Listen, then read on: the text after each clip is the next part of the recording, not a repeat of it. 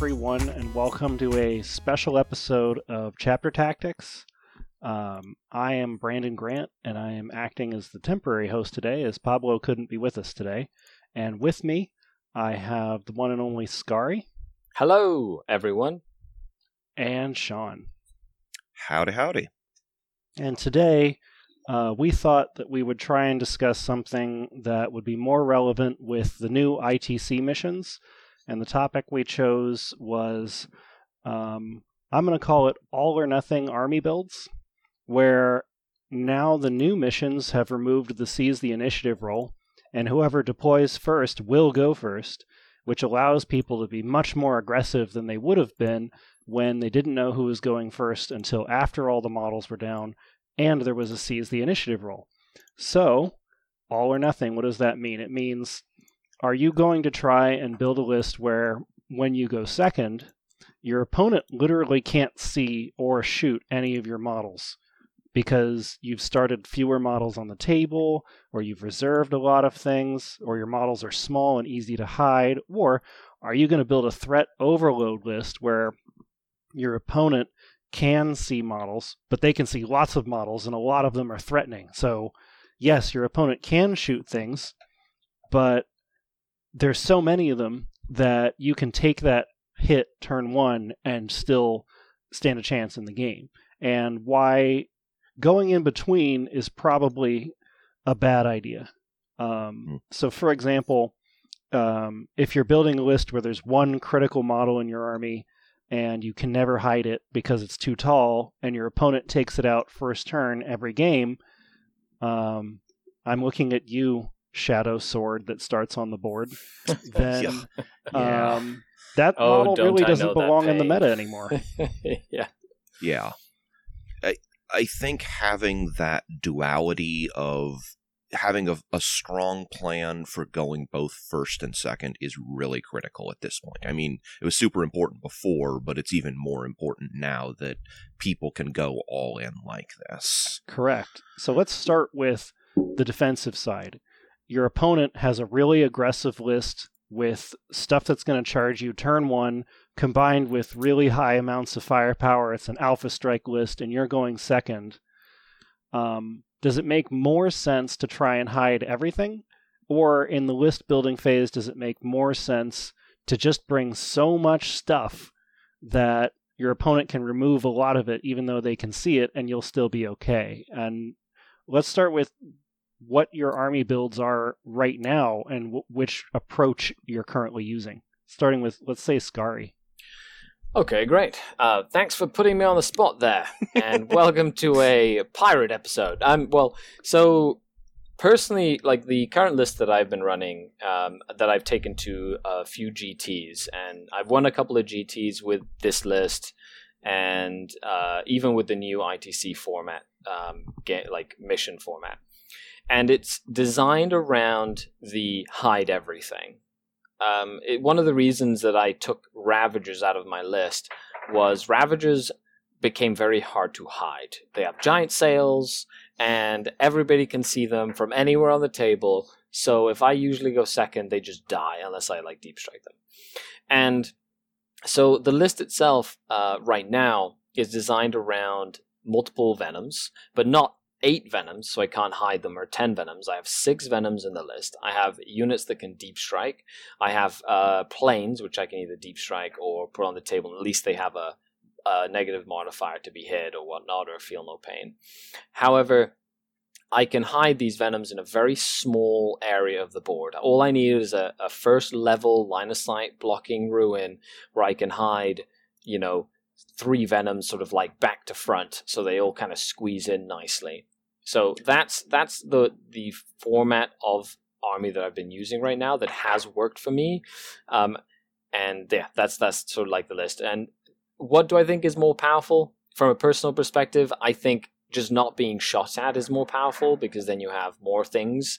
However, terrain is always a toss in the air sometimes. So you might plan to just be able to hide everything and then, not have anywhere to hide. So an army that is designed to just put themselves out there and not care what the terrain is in practice is probably more powerful than an army that's relying on line of sight blocking terrain. Yeah, I think that's... Terrain is obviously unreliable at many tournaments, but they have gotten a lot better about that, so I find that's not the case as much now.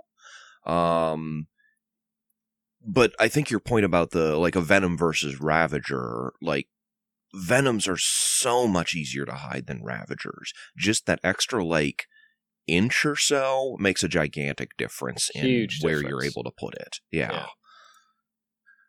That extra inch does make a difference. And that's what she said. Well, it sounds like, as well, if you're going to have models, you may as well get the shortest and smallest possible models per point that you can get, because hiding 6 Venoms is pretty cool, but I'm going to struggle to hide 6 Land Raiders or even 6 Leman Russ, especially if they have sponsons. So that's another thing to keep in mind, is it's not just the quantity of stuff you're bringing, it's how big the models are.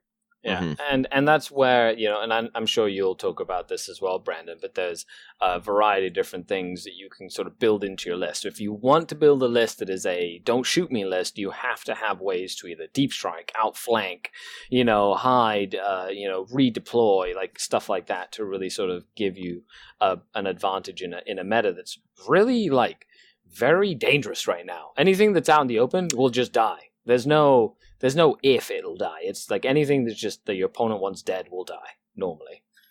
Yeah, you have to be insanely tough to be able to just absorb an alpha strike. It's not completely impossible, but it is very difficult.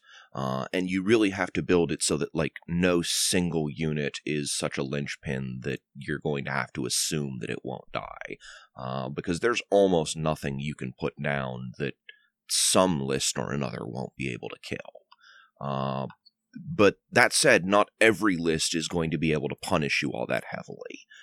There are some lists that don't have, any real shooting at all that you have to worry about. Where, if they have turn 1, they're just going to move forward and that's about it.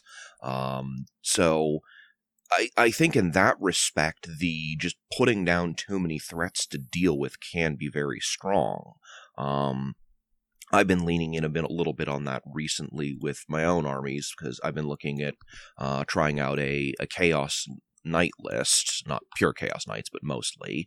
And you're not really going to be able to hide 4 or 5 knights. That's just not reasonable. You're lucky if you can hide 1, even if it's a baby knight. So if you can just outrange and sort of out toughness things by virtue of having targets that people are not able to kill effectively, that can go a long ways towards making the too many things to kill list work. Yeah, what I'm hearing is something very similar to what I'm currently trying out, which is a triple battalion guard list with Scions and Talarn as the regiment. Yeah. Because the Scions can all start in the sky if I need them to, so they don't take up any space that my infantry squads do. Mm-hmm. And the Talarn tank commanders can outflank, and so can the Talarn infantry. So if I really want to reserve a lot of stuff, I can start almost 1,000 points of stuff off the board. Yeah. Which is pretty handy in certain matchups. But on the other hand, while the Scions are okay, I am paying for the Deep Strike probably in points, even though it doesn't cost me command dice to do it, because they're still 7-point guardsmen when you get down to it with a 4-up save in toughness. So they're really not that tough at all. Yeah. On top of that, the nice part about the Talarn is I don't have to outflank them. It does cost me 3 command points per vehicle to do it, but I don't have to. So in those matches where my opponent is just going to move towards me turn 1, I can just start everyone on the board and save my command points for firepower. Yeah. So having a list where you can spend command points or use abilities to reserve things that are still very efficient if they start on the board seems extremely powerful to me, for that reason of, well, if I'm going first, I don't need to be super defensive turn 1. But if also I'm going second into someone who's not going to shoot me off the board turn 1, I don't need to reserve everything necessarily. So the flexibility to switch between an all or nothing approach of I'm going to hide everything, or I don't need to hide anything, so I'm just going to start everywhere, is really powerful. So, for example, if you were going to keep bringing Ravagers, there are some matches where people are just going to walk towards you, and you're not going to really worry about their shooting because it's all 12 inches or less or 24 inches or less, and the Ravagers outrange them.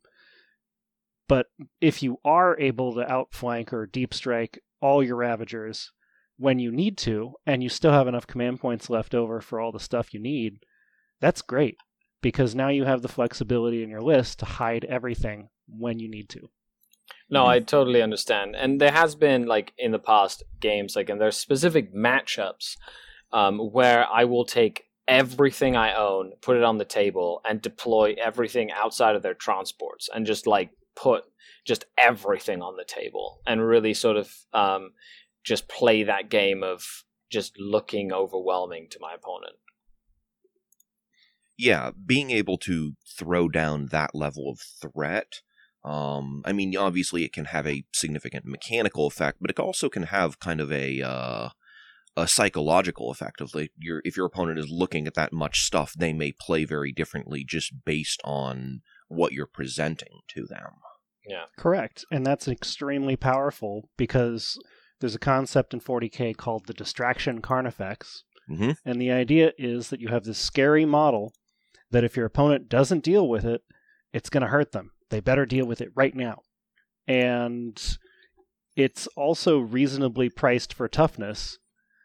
So what you do is you put this distraction Carnifex closest to your opponent, and you put it in a position where they can't afford to ignore it, and then your opponent's forced to deal with it, and while they're dealing with that, your other stuff that's dealing far more damage is way in the back, safe and sound, because all the bullets are going into the distraction Carnifex.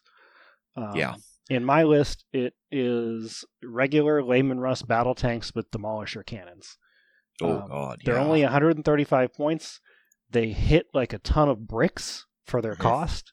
Mm-hmm. And they're TH 12 wounds just like the tank commanders, but they're also closer and more threatening. And if you do ignore them, they do so much damage that you really can't afford to ignore them.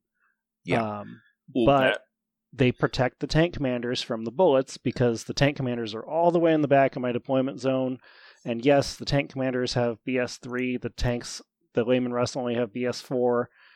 But you can't ignore the distraction Carnifex. You have to deal with the Demolisher. So it keeps the tank commanders alive for longer in those matchups where you can see literally everything in my army after turn 1.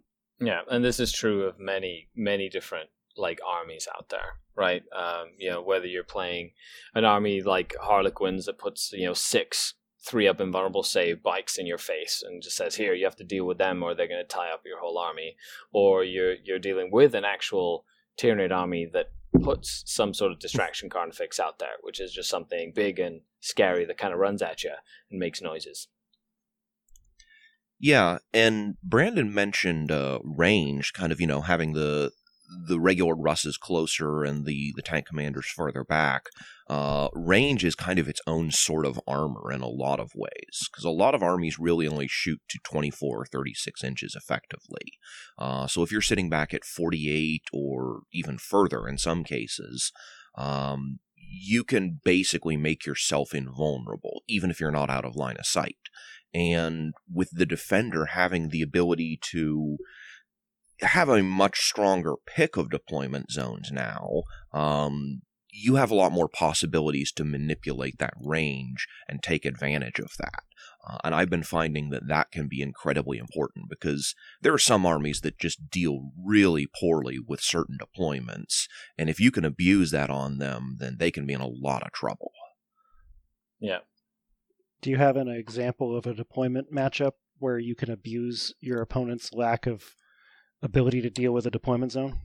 I would say Hammer Anvil is probably the most common one against just about any kind of melee list. Hammer Anvil gives you so much distance to fall back into that they are just going to spend the whole game slogging towards you and making no real progress. but any of the deep ones like that, the pointy version of Hammer Anvil, and honestly even Vanguard Strike. Yeah, Vanguard Strike is also a very deep deployment where you can just sort of keep falling back and keep. Well, you can turn stuff. it into Hammer and Anvil pretty easily, right? Mm-hmm. So you basically hit a side, and then you've got a lot of depth. But in terms of deployment styles, I feel like there's some that are also traps, because against like a very close combat army, something like Table Quarters can really pin you in a corner and make it very hard for you to play the mission. If you're not careful, yes, you can definitely get yourself into a lot of trouble doing that. Because if you just completely cede midfield to them, then you may just lose on points even though you're killing their army. Yeah. But it opens up the possibility for a different sort of play, or for sort of, if you choose something like Dawn of War and you're very mobile, you may be able to pull like a refuse flank where suddenly your entire army shifts halves of the board and you're just not dealing with a third or 2/3 of their forces. Yeah, I want to, Brandon, back to the sort of like the main topic of deploying everything and making your army super like scary. I recently played a game against an orc, the 200 grot orc list that had cannons and a bunch of shooting and like shock attack guns and the whole 9 yards. And I ended up deploying everything on the line. I just put everything out there, and my opponent, basically sold the whole army, and instead of taking out like the Venoms, for example, they took out all my planes, and it didn't really do enough damage to my army early on for me to like really counterpunch effectively. And I think that's, so every once in a while I will do that with the same army that I've designed to hide in a situation where I'm like, the table sort of like, or the mission is making me want to take the board aggressively to prevent my opponent from taking the board themselves, for example. Mm-hmm.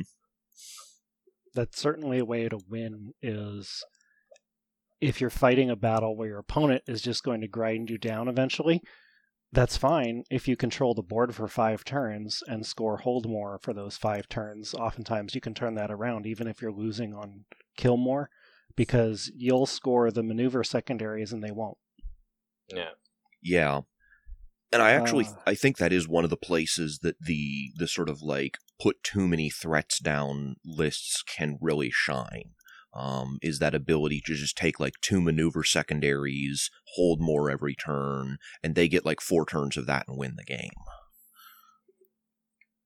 Now, There's also armies, Brandon, like we discussed earlier, that don't care, about going first or second, and they just play the same regardless. That's true, but I'm always... Here's a tidbit into my mind in terms of designing an army. A story from physics class. So, as a listener, it's time to put on our thinking caps and put in on this scenario here as a story. I'm listening. We were learning about calculating the force of gravity on an object, and we learned that the force of gravity is dependent on the relative mass of the 2 objects and how far apart they are. Okay, you've lost me. No, okay, so if I'm on the surface of the Earth, I have a G equals 1, or gravity it's the gravity 1, at the surface of the Earth. But if Correct. I go farther away, there's less gravity according to this equation. So far, so good. Then the question became, okay, what if I dig a really deep mine shaft into the Earth and I start going a few miles down? Will the gravity increase or decrease? No. Or will it stay the same? Yeah.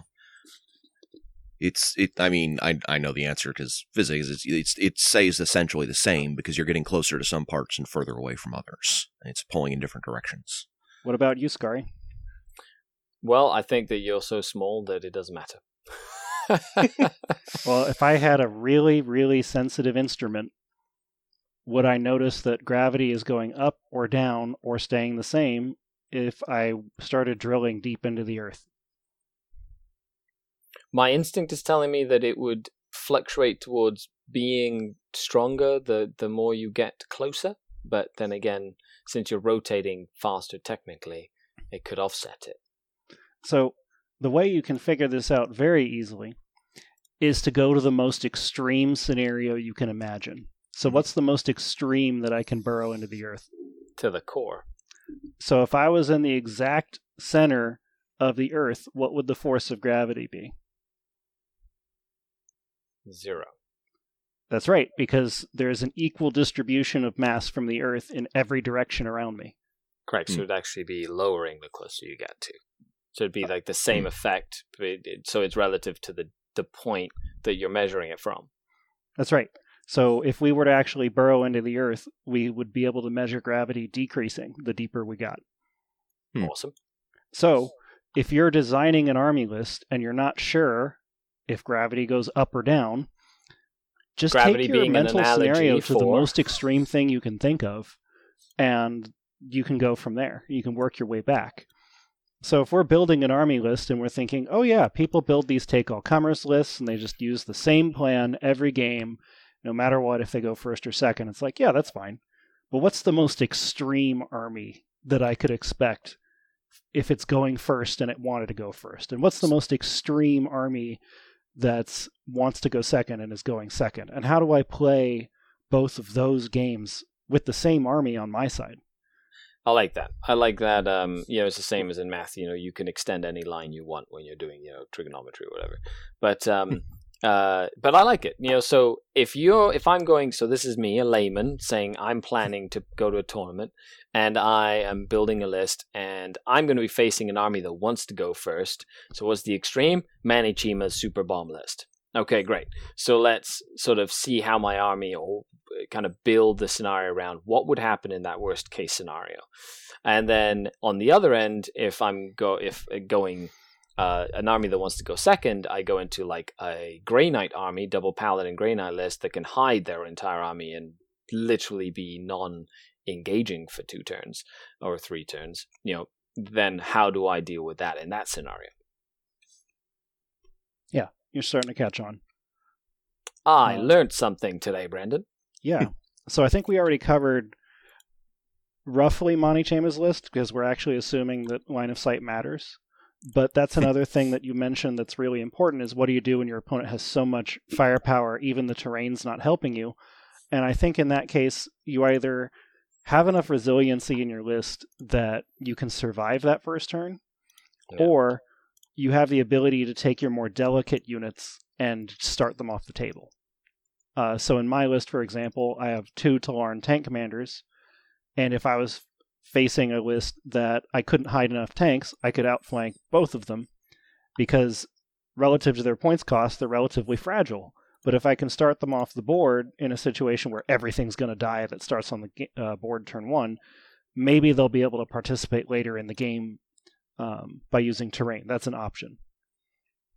But I think now is a good time actually to go to the opposite extreme, which is, let's say your opponent rolls and decides to go second, and they really wanted to go second. What kinds of things can you do for your army to make going first as advantageous as possible, assuming that your opponent has a list designed to go second and not take damage? I like that. So, another thing could be putting something in your list that would encourage your opponent to go first. Because if they don't go first, then that unit or units you put in that take advantage of the first turn could be disadvantageous for them to take the second turn. For example, Reaver jet bikes against an artillery spam army. I know it's not something you see very often, but that's my go-to because they move so fast. Yeah. Are you including those in your list now? No, I'm not. But I'm saying as an example. The biggest thing would be just the board control and being able to be in a position to do a turn 2 strike and then take over the entire table, essentially. Because my army's so mobile. I think that's actually, in many cases, the way that you'll want to lean, because these armies that want to go second are prepared to get hit hard by something that wants to go first. So being able to take over the board, which is often where they want to be, is they want to just sort of move into the midfield and threaten whatever you have. So if you can completely take over the center of the board and force them back, you can potentially put them in a fairly bad position. I like these thoughts. The next question that's rhetorical for me is, what are the best kinds of units to push your opponent away from the middle? Well, one of your favorites would be Bullgrin. Oh, yeah. Yeah, some sort of bully unit that is going to prevent anything else from moving close to them, or at the very least keep them very conservative. I think that can be looked in both ways. You can either have a unit that will take the middle and be like, this is the middle, come take it from me, or you can create the dead zone in the middle, which is like, you will die if you come in here. The Leviathan Dreadnought or the Brohammer, for example, is a good example there. Or just being able to say, hey, look, I have the capacity to eliminate anything that goes in this zone. It could be shooting, it could be close combat. So even things like massed firepower can be a deterrent to go into the middle that's normally not that heavy in terms of terrain. Mm-hmm. I do think that the class of units that we're talking about are thinking about if a unit pushes or pulls enemy units around. A unit that pulls enemies towards you is one that, for example, has 72-inch range, ignores line of sight, and ignores cover, and basically says, look, no matter where I am on the board relative to you, I'm going to do the same amount of damage.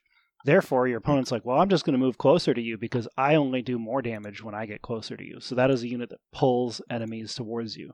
Mm-hmm. And the opposite is a unit that does way more damage the closer you get to it. So melee units, short-range shooting units.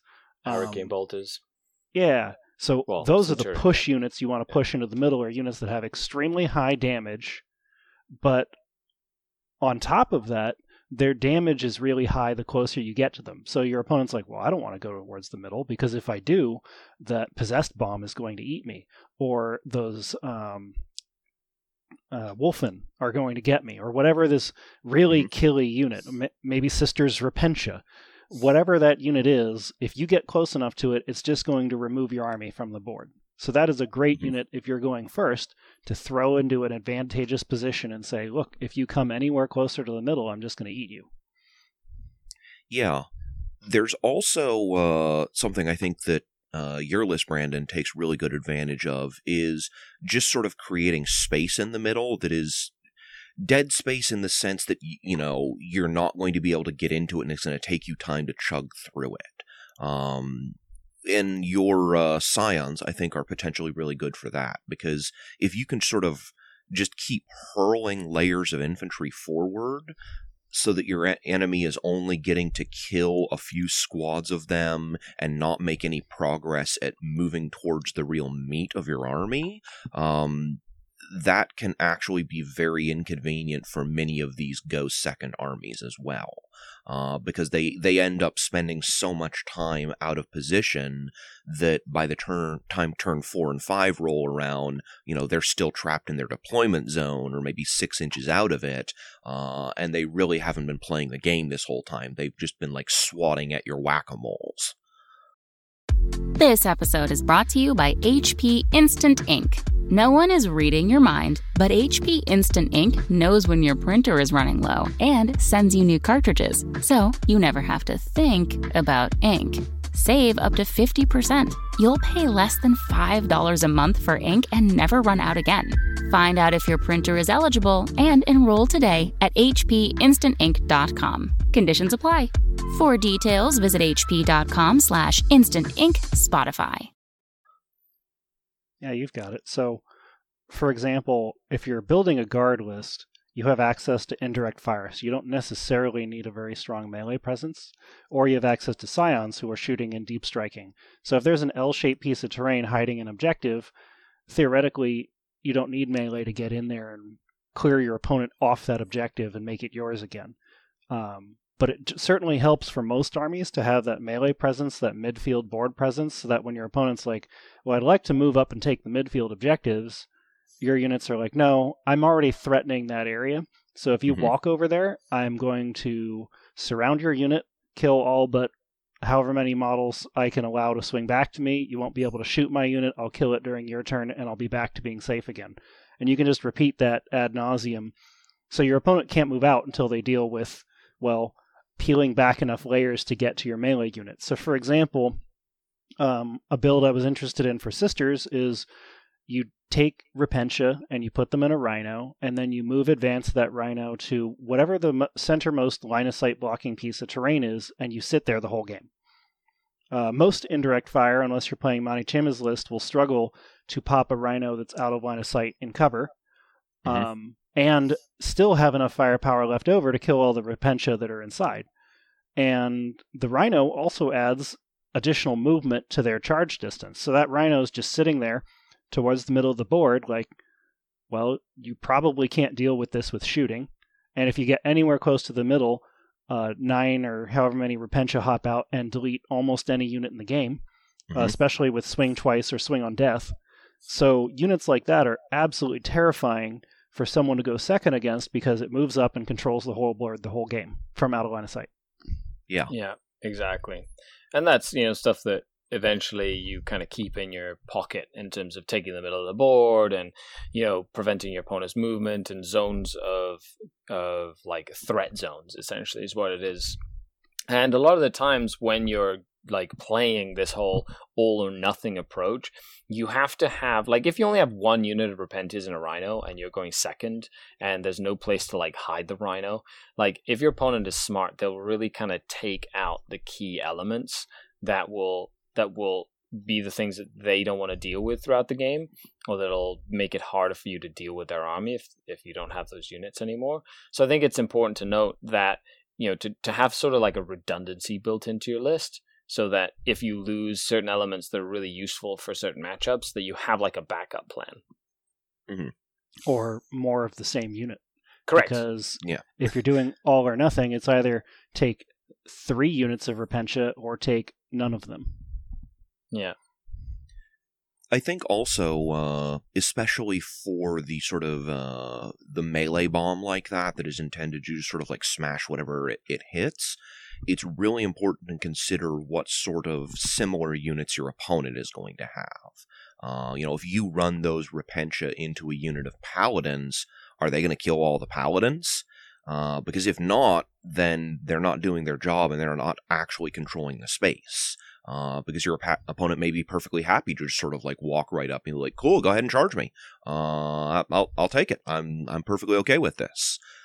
So you need to look at what those units are and whether they can handle the sort of things that the meta is putting on the table.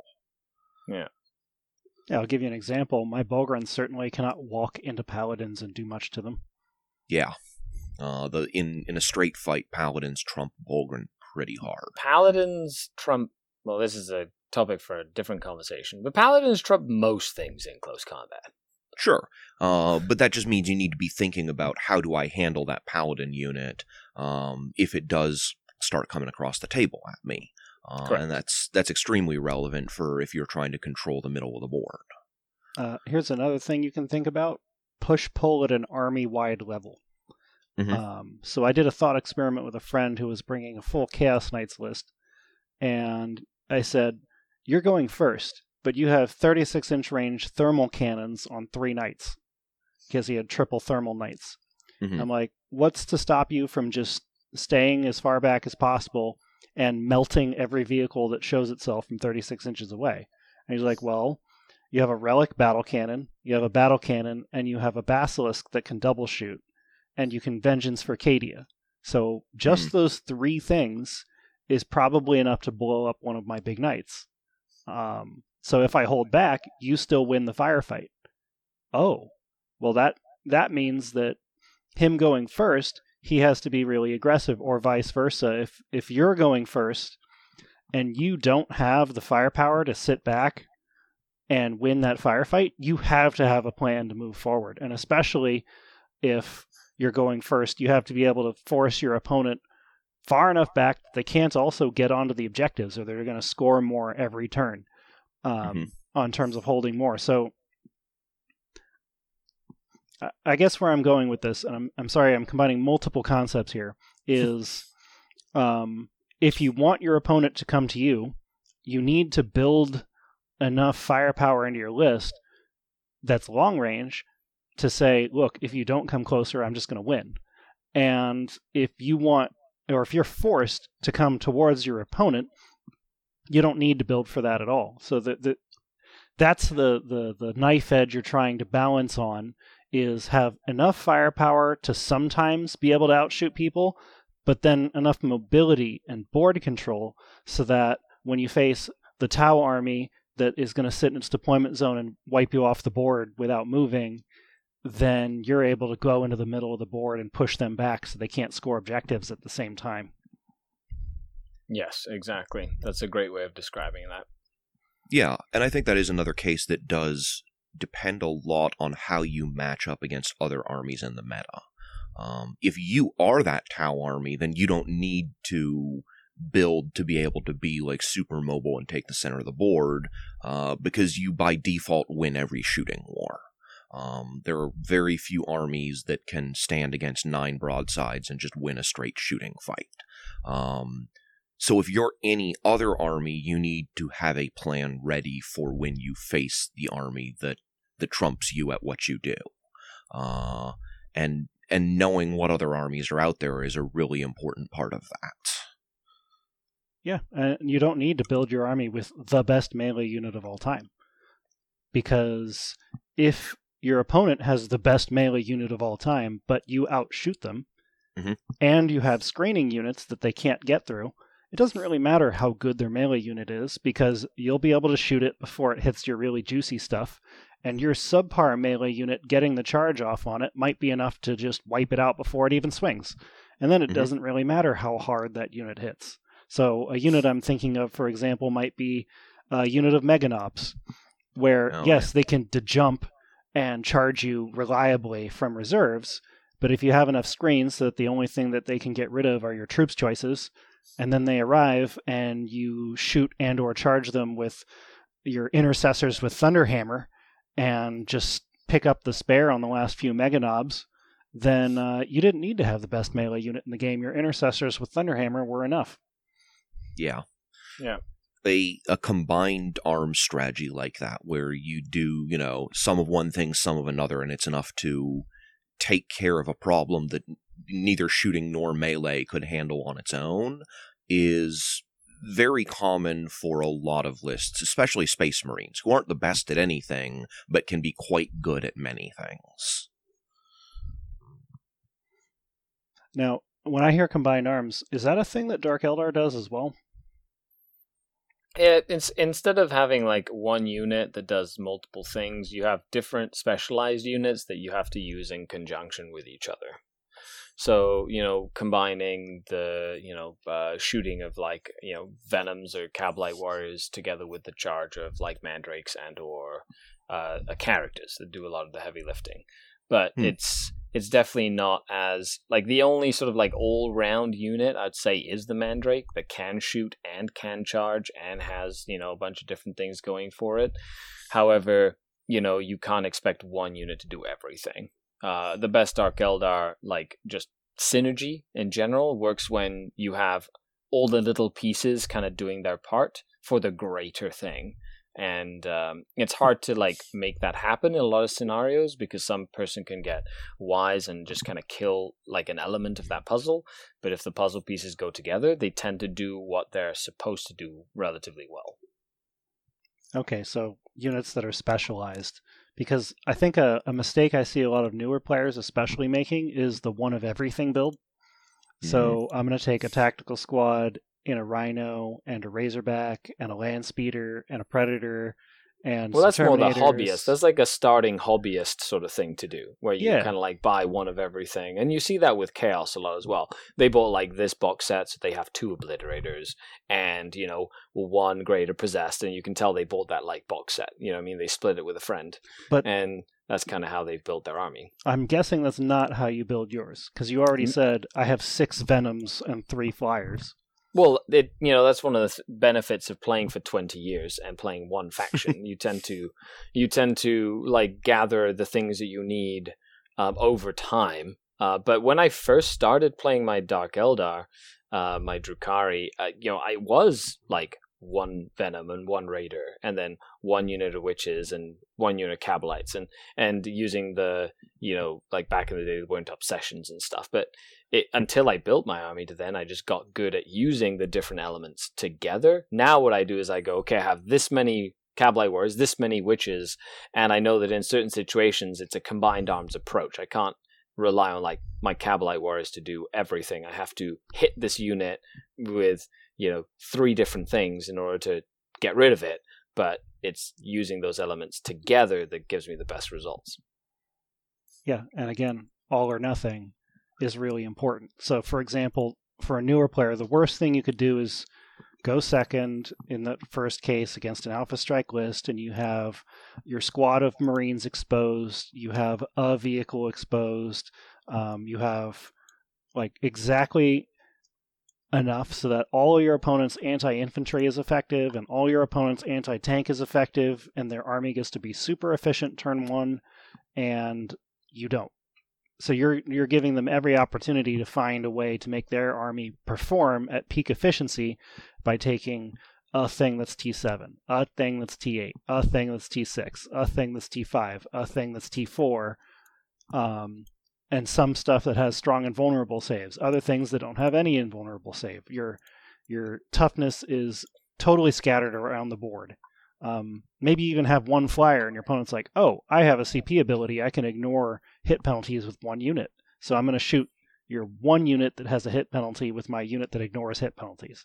So that's another all or nothing approach you can take, is if you're going to take a vehicle, don't just take 1, take 5 or 6 with the same stat line, at least defensively, or with the same role. So it's like that redundancy. Yeah, so if you're going to take grotesques, don't take 1 squad of 6, take 3 squads of 7, and buff them with all the characters you can to make them toughness 6 with 4+ invulnerable saves, and every ability you can to make them as tough as possible, because that's their shtick.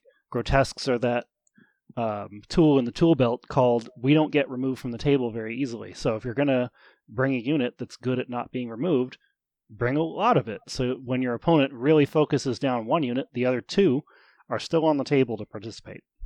And I'll tell you something that grinds my gears, to quote Family Guy. But is when somebody knows they're going second, and this could be you or it could be a friend of yours, that puts their tank in the open with no cover, no nothing, and then gets upset when it dies and goes, I didn't make a single save and my dice sucked. Instead of trying to hide it or putting it somewhere where it's line of sight, and forgetting that models have a movement ability, an ability to move and then shoot a lot of the time. So being able to deploy further back and then move and take like 1 turn of negative modifiers to hit because of moving and shooting is better than being in a position that's open and like just gonna get killed. Like, don't blame the dice when you could have easily done things to mitigate the damage that could have been dealt to you. Yeah, list building and where you put your models down are 100% in your control. Correct. So focus on that. Another thing I'd like to bring up is the first game I had at LVO was streamed, and it was actually a great case study in exactly this. The topic we're discussing was, what do you do when your opponent wants to go second and they go second and they hide everything? So this guy had an Iron Hands army with triple repulsor and a bunch of scouts and eliminators and some intercessors. So it was a really strong firebase army, and the deployment zones were the top 100 LVO terrain with 2 enormous L-shaped pieces of terrain in each deployment zone doing corners with the 9-inch radius in the center. And he's like, you can go first. I'm like, great, because both of us can hide our entire army in such a way that neither one of us will be able to see the other, and he's going to shoot me off the objectives every turn before I can shoot him, because I'll move out to take objectives and he'll just shoot me off of them before I can respond. The one thing that really gave me a leg up in that game was actually the Bulgrins. So if neither one of us can see each other, melee units are super strong. So I took a Warlord trait of Implacable Advance which made it so that I could make the Bulgrins auto-advance 6 instead of rolling for it, and threw those Bulgrins as fast as I could towards his deployment zone. And then I put every psychic buff I could on them to keep them alive. And on his turn, he didn't have melee units that could go toe-to-toe with the Bulgrins, at least not without combined arms. So he revealed his entire army and killed all the Bulgrins with them. And, well, all but one. I got kind of lucky. But it didn't matter. The remaining Bulgrin did nothing the rest of the game. But because he did that, all of my Layman Russ then revealed themselves and picked up one of his Repulsor Executioners. On the following turn, I picked up the other two. So because my tanks shot his tanks before he shot mine, I won the shooting battle. Even though if we'd had no terrain, he probably would have won the shooting battle himself, because his tanks were Repulsor Executioners that just each one-shot one of my own Layman Russ. Especially if he has an Iron Stone, which he did, and a flat 3 repairing Tech Marine, which he did, and the 1-up armor save spell, which he did, or the +1 armor save. So if you're going to be in a situation where your opponent wants you to go first because they can just hide everything, having a way to threaten their deployment zone, line of sight blocking terrain turn 1, to force them to engage you and reveal their army before you reveal yours, that's huge. So I think that in this late stage of 8th edition, having melee threat in the center of the board is more crucial than it's ever been. Or at least being able to force your opponent to reveal themselves before you reveal yourself, even if you're going first and playing a shooting army. Yeah, and that same kind of concept also applies with reserves. If both of you are playing a game where you're reserving a lot of stuff, like, bringing those Ravagers down or having Layman Russes hiding off the board or whatever it may be, if you can force your opponent to bring their reserves in before you bring yours in, you're often at a really big advantage. Now, oh, definitely. What might be a way you do that? Again, if you were sort of made to go first and you don't want to, it may be because you took control of the center of the board. That if you just sort of blocked off their reserves from being able to come down anywhere they want to, they may be forced to bring them down earlier than they like, just in order to sort of alleviate that pressure. And it may not be all of it, it may only be some of their reserves, or they may not have enough that they're just sort of like, well, all I have is this one unit of, 10 super expensive guys, and I guess I've got to bring them down someplace I don't want to.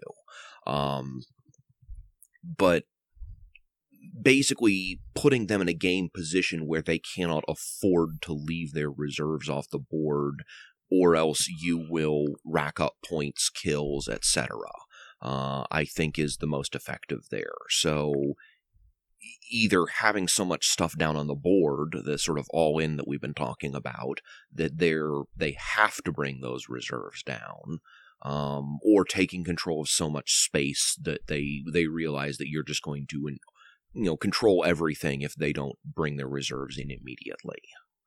Yeah, definitely. Or baiting them with something that's juicy and they want to kill. True. And then and then just doing a trade, essentially. Ooh. Yeah, especially if you can trade up. Yes. A lot of people will fall for oh, that's an easy kill, I'll bring in my big hammer unit and destroy it. And it's like, okay, that's cool, but you put your hammer in a place where I can just completely remove it from the table. Random tactical note. It's if you're a Necron player and you haven't looked at death marks, because they reactionary deep strike as soon as a person puts a deep striking model down. So if somebody's deep striking like a character, you could literally wait for them to deploy the character, then deep strike your death marks and mess up all their other deep strikes. Mm-hmm. That's huge, because you can make it so the character has to be the closest model to the death marks, for example. Not only that, the death marks don't even care. The death marks literally, they don't care because they're snipers, but the death marks can then make that all the other models that wanted to come in to support that character, or any characters that wanted to come in to support that unit, are no longer allowed to deploy within 9 inches of that unit. Anyway, yes, just saying, it's a fun little trick. Man, I need to learn more of these tricks, because I build my lists like peeling an onion, but that is some spicy burrito. Yeah. Yes, it is. Okay. Then I will add that to the list of, if you're trying to get people to come in from reserves, set up a trade so that their bishop takes your knight, and then your then your pawn takes their bishop or whatever. Yeah, or whatever it is. Or your rook, their rook takes your bishop, and your pawn takes their rook. Yeah. Trade up. Trade, something like that. So I think that's very important. It also comes to show, like, if you have a stratagem like Forewarned or Auspex Scan or some form of that, setting up a trap like that could be a lot more than just oh no, I've left my character that you need to kill exposed. It could be something like, well, I'm going to shoot you when you come down. Whether and not, it's not like a gotcha thing. It's like your opponent can know that you have it, but be like, if you want to do this is good for you in the game, but you have to be willing to take a pounding for it. And that's part of my plan to soften up that unit or whatever. Mm-hmm. Okay. Then I think we've actually done a good job of summarizing at least what I set out to do. Was there anything that Skari or Sean, you guys wanted to add to this that maybe I've missed? The biggest thing that I want to add, just to finish it off, because I don't think we need to kind of beat the discussion more. Like, of course, if any of you out there, listeners who are just like, oh man, you totally forgot this one thing that I totally do that's the best thing and you totally forgot it, then leave a comment, send us an email, or send Pablo an email. Just flood his email browser with all this stuff. A philosophy that I always live by is every model that you have in your army is expendable. Everything will die. And the trick is picking where it's going to die instead of wondering if it's going to die.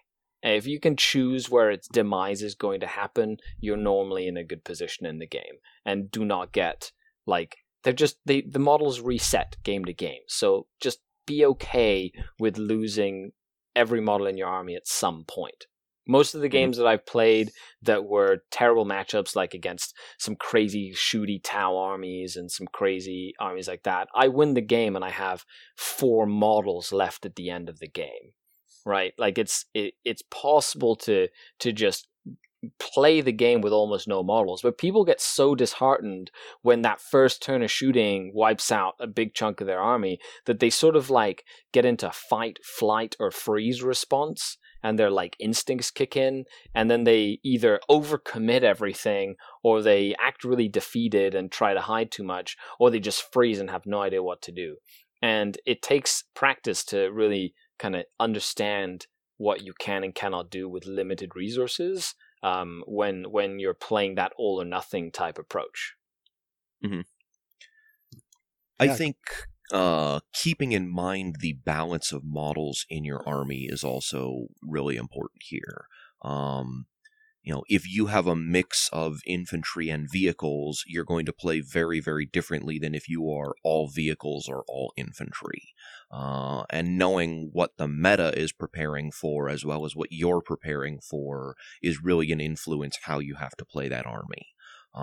We're seeing a bunch of people fielding a lot of tough infantry these days, which means people are building to kill tough infantry.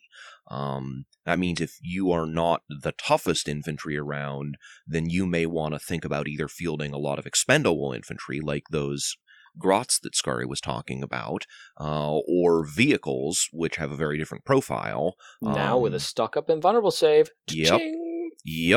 And you can really leverage that. Grots are easy to kill until there's 200 of them and they all have an invuln and they're ignoring morale and all this other stuff. But you can also go the other direction and just what do you have? Well, I have a whole bunch of knights and all of your strength 4 AP 2 damage 2 guns are just bouncing off of me. So look at what kind of target profiles you have when you're looking at, whether you're going to present everything or hide everything. Yeah, I mean, if you can't hide everything, at least make sure that only the Grots are visible and they can't see the tanks. Yep. Or vice versa. So that, again, your opponent can't just make sure all their las cannons and all their bolters are super effective in the same turn. Yeah. And I like it. I think that about covers it then. So, unless anyone has anything to add, I'd like to thank our listeners for sticking with us, even though Pablo isn't here to bless us with his wonderful, soothing voice and keep us in line. But I'm sure that he'll add a few words to this podcast. Hope so anyway. And then we'll be back with Chapter Tactics as regularly scheduled next week. So with that, Brandon Grant, do you want to let everybody know where people can find you and what you do for the Astra Militarum Imperium community? Yeah, still promoting this, but I have a Facebook group that's private for Guard players who want to be more competitive. It's actually getting some momentum going. It's called Schola Tactica. Don't try and spell it. Just message me and I'll add you if you're interested. Best way to make a page go viral, make a page that nobody can spell. A common problem with Warhammer pages, unfortunately. Sean, where can folks find you? We're doing In the Finest Hour episodes again. We're on Facebook as well as a number of other platforms. We're working on getting expanded out to Spotify and YouTube and all that sort of thing as well, although it's not quite active yet. But most podcast hosting services will have us on them, and you can of course find us on Patreon as Facebook as well. And we're doing weekly episodes with Ben Jurek, who's our new co-host, and it's been going really well. So if folks want something to listen to during all the downtime they've got these days, I'd recommend you check us out and give a listen. Make sure you're also checking out the other podcasts in the Frontline Gaming network of podcasts, as well as checking out the ITC Patreon page if you want to support the ITC. Pablo does do a giveaway for all Chapter Tactics Patreons. Don't know what his giveaway is going to be at this point. However, if you want to support Chapter Tactics as well, go on to that. I'm Scary. Where you can find me is on The Art of War 40K, where I'm one of the coaches as well as one of the article writers and list builders. You can also find me on YouTube, Facebook, Instagram, or Twitter. All right, I guess that'll do it. Thanks again, everyone, and we'll catch up with you next week.